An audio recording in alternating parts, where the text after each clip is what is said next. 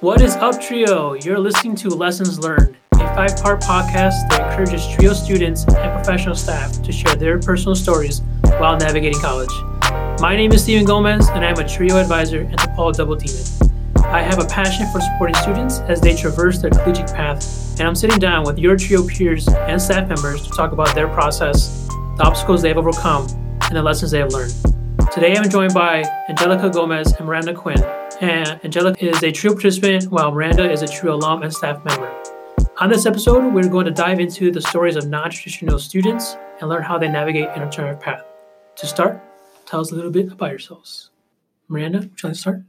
I am also a double demon. I completed my bachelor's in African and Black diaspora studies and my master's in public service management with a concentration in higher education administration.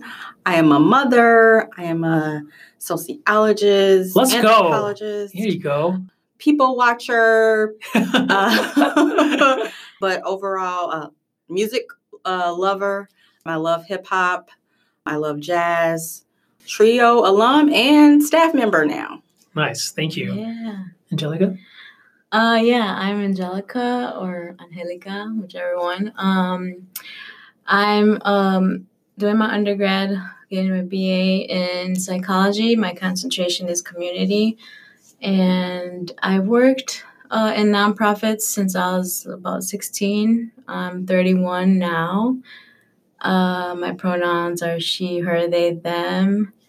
Native Chicagoan from the West Side. Honestly, I had a conversation with somebody like last week. Like, you have to rep the West Side because it doesn't give any credit. Right. Get any credit? Yeah. I enjoy riding my bike. I like rollerblading, like dancing. I just like being out as much as possible. Awesome. Thank you both. Well, as tradition on Lessons Learned, we like to jump into a pop question. So, Miranda, can you tell us what is your first job? Oh, my first job. My first job was at the age of 14. I worked for the Chicago Board of Education. I begged my mom the summer between my 8th grade year and my entering into high school to get me a work permit so I could be a tutor for 3rd grade summer school. Wow. So I was a tutor. I love that. My first job was a tutor for CPS / Chicago Board of Education. Gosh. Cool. I wish my job was just as cool as my first job. I was a dishwasher. That was my first job. Okay. But it taught me a lot of life lessons and humble lessons when I was a part of that. Angelica, if you could join any past or current music group, which would you want to join? So I'm going to opt for being a DJ rather than in a music group. Yeah. I really like making playlists on Spotify. Shout out Spotify. Shout out, get a sponsor. Yeah, get that sponsorship. Right. I just really like seeing the crowd vibe with music and get people moving and just smiling and laughing. So the playlists that I make do that for the most part. Yeah. What kind of music? What kind of genre? Oh man, I like cumbia a lot. Salsa, merengue, bachata, vallenato, samba. Oh, so much. Oh wow! I don't think I've ever heard vallenato before. Even I think it's called chincha. Mm-hmm. I think it's from Peru. Okay. Yeah, I love I guess the genre is global music. Okay. Even it has a lot of indigenous influences to it, and just to get people's bodies moving and So this episode we'll talk on what a non-traditional student is, some challenges and barriers, and how we can best support each other. But when people talk about non-traditional college students, they're generally referring to students who do not go the typical route of attending college immediately after or very soon following high school graduation. Typically, we see traditional students who fit that pattern are typically in college between the ages of 18 to 23. But everyone has their own narrative and their own story and path. And so I'm curious from both of you if you would be willing to share your educational path. I started on a traditional path. I entered into DePaul at the age of 18. In that time, I actually became a mother at the tail end of my undergrad experience. I actually studied abroad and went to London. I was pregnant 4 months, almost 5 months pregnant. And so I didn't tell anyone in my family. I was first in family to go to college. Was definitely a challenge for me. My mom was like, no, you should wait and, have children, start, your career first. So that was one thing in terms of me not wanting to tell my parents, bringing, a sense of shame or to my family. Wind up extending my stay 7 years. I did a 7-year stint at DePaul University. So from 2002 to 2009. That's when I received my degree. So in January of 2012 is when I entered back into DePaul as a graduate student. And then I finished that supposed to be 2-year degree, or a 2-year program. I finished that in August of 2015. So again, with the master's degree, I didn't take the 2 years. I took 3 years. Before we dive too deep into, your path, Miranda, I would like to hear also from Angelica. Yeah. So I also started off on traditional path. I actually had gotten a scholarship to play softball at a small D3 school in Dubuque, Iowa. And our program ended up being defunded the second semester of my first year. So, I couldn't afford it anymore. Had to come home and try to figure things out. I ended up transferring out to William and Mary in Virginia and had the opportunity to play ball there a little bit as well. And then I guess the best way to explain it is that, chaos started happening again at home. My dad left our family, and I have younger siblings. So I came back to help my mom. She fell into a really deep depression. So basically I was like the mom, and I took care of them. I think I was 19 at the time when this happened. I honestly thought, I'm like, okay, I had talked to William and Mary. I'm like, I'm only going to take a semester. I'm going to go back to Chicago, settle things, help my mom get settled and stable, all that. I'm going to be back here, playing ball next year. And no, here we are 10 years later. But yeah. And then when I turned 24, some people at the job that I had at the time, they were like, you need to go back to school. You need to finish. This one woman in particular helped me throughout the whole process of applying to DePaul and coming to see if I get accepted. And she would just basically tell me, you got to do this, and you have to do this. And I started January 2012 at DePaul, and I'm here still. I have about 5 classes left. I think about both your stories, and I'm curious to see if either you heard any similarities. I know you have different paths in your journey, but I have some thoughts about similarities that I'm hearing. Do either of you hear some things that you can that relate to one another? I think it's family is important to us, the expectations, and then also being there for each other. Even if our family members can't be there in the way that we need them to be, there are other people outside family that will be there and let you know, hey, this is what you have to do in order to achieve this. Because my mom at the time, even now, there's times where I can't go to my mom for things, so I go elsewhere. I'm not really close with my extended family, so I don't go to them. For life advice, I go to other people. Definitely, I think when you're talking about non-traditional students, primarily adult students, you have this tension between your familial obligations and your educational obligations. And sometimes that can be difficult. So, as I hear both of you speak to those similarities, I hear some things like resiliency as a key piece cultivated over time and to tell yourself to keep pushing. There was times where I cried. I'm literally reading attacks along with having, a child crying, trying to figure out how actually I was going to feed this child. Or, in my case, I wanted to continue full time. And I needed to get childcare, and there are barriers. That was a barrier for me, was childcare, and finishing my degree.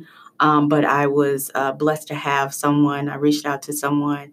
I said, "Hey, I can't get Illinois Action for Children, which is like subsidized childcare, because I'm not working full time. I want to go to school full time." So she said, "You know what? Give me your class schedule, free of charge. I will take care of your child."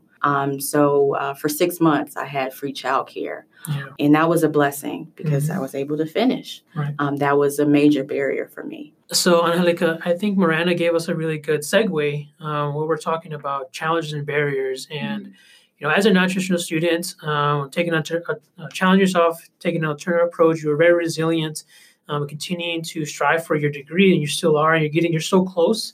I'm really curious actually to know, would you be willing to share some of your personal challenges and barriers that you've had to either overcome or are currently working through?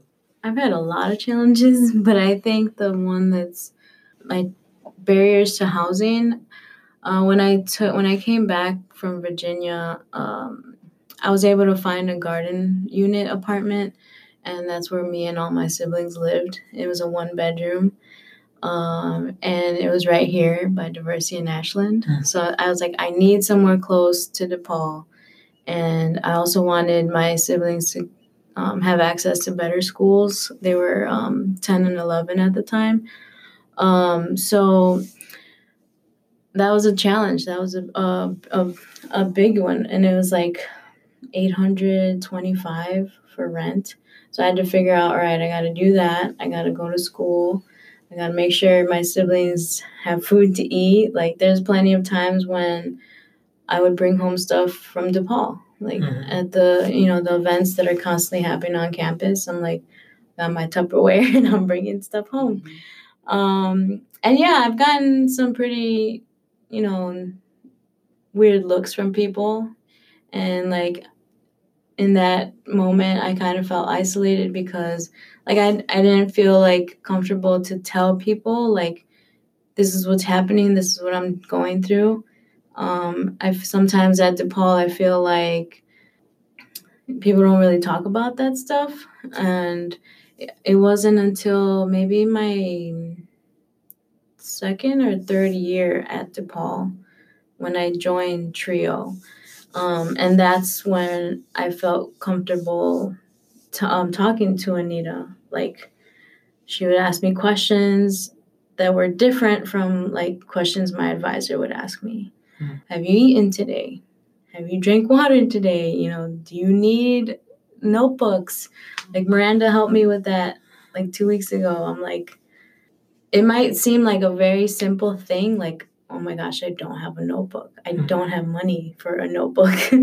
But simply feeling comfortable enough to go walk into Trio and be like, hey, this is what I need. And there's no questions asked. Why do you need it? Don't you have the money to buy it? And where I've had to, in the past, I feel like I've had to justify, why do I need this?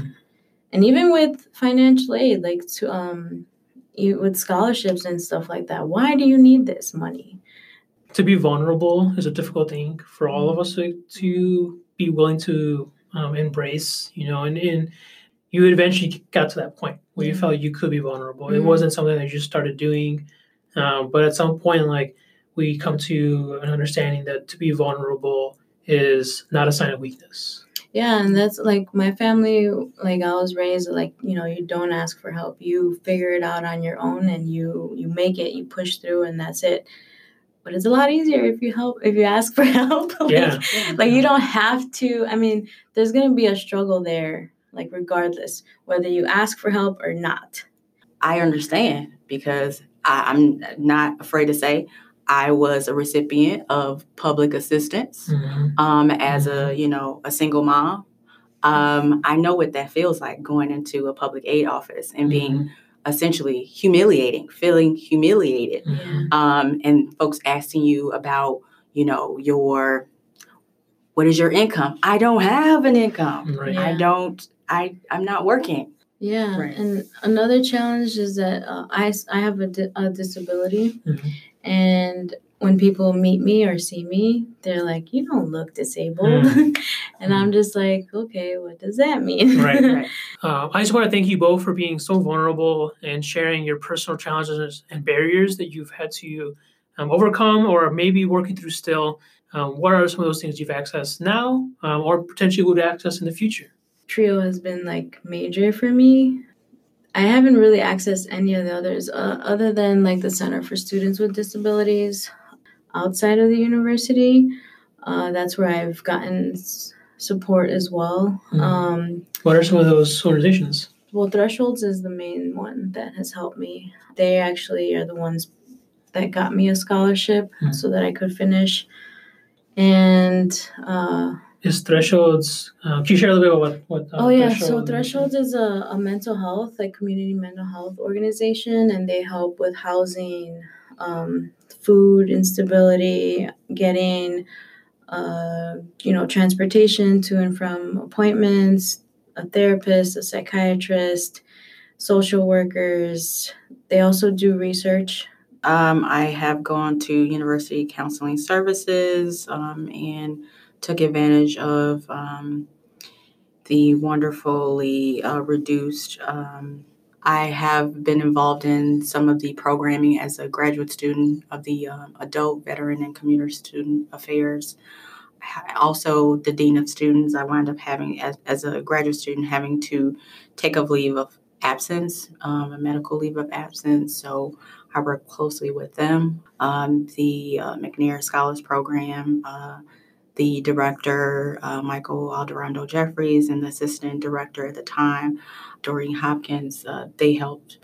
So it's just a matter of reaching out and letting folks know, like, hey, this is what's going on. And a lot of times people will accommodate, people will help. Yeah. Professors have been amazing. Like, there's been a couple classes I've had to retake because I failed them. So I retake the class, and they're like, "Oh yeah, I remember you from last quarter." And I even told them, like, I'm gonna have to retake this class because I did not perform to the best of my ability. I know I'm an A student, but all of this is happening, and they're just like, yeah, how do you even make it to class? And they're like, I'm looking forward to see you next quarter then. Yeah, and I think and here you both share where we're being vulnerable. We are often doing that with like a person we trust. But I think, an important theme to draw off from this is that there's like a mental health need that needs to be fulfilled, and as well as like an academic need. Yeah, in terms of mental health, like when I was an undergrad, my sophomore year, I lived on campus, but I just went into a state of depression. It's just something that came. And I tell folks, I've been to the hell of me. I know what that's like. Became a mother, and afterwards, postpartum depression, that is rough. Also dealing with an identity crisis because I went from being a super academic high achiever to being a mom. It was really difficult in terms of connecting with folks that were my age. And I'm just like, well, we have two different lives now. And so, yes, unfortunately, a lot of the friends that I had, we kind of grew apart because we're on different paths. I'm not ashamed to say I've seen a therapist. I say, hey, that's a strength. That's you recognizing and realizing that you need this. This is important. Giving yourself that grace really to take care of yourself. And to go see a therapist, utilizing the University Counseling Center. I believe that student discount is about like $25. That can also be waived. But you can see a counselor up to 25 sessions. So something that every student is entitled to, and I think it's important that we access that resource while you're here. But, to begin to wrap up our conversation, what advice would you give to your peers?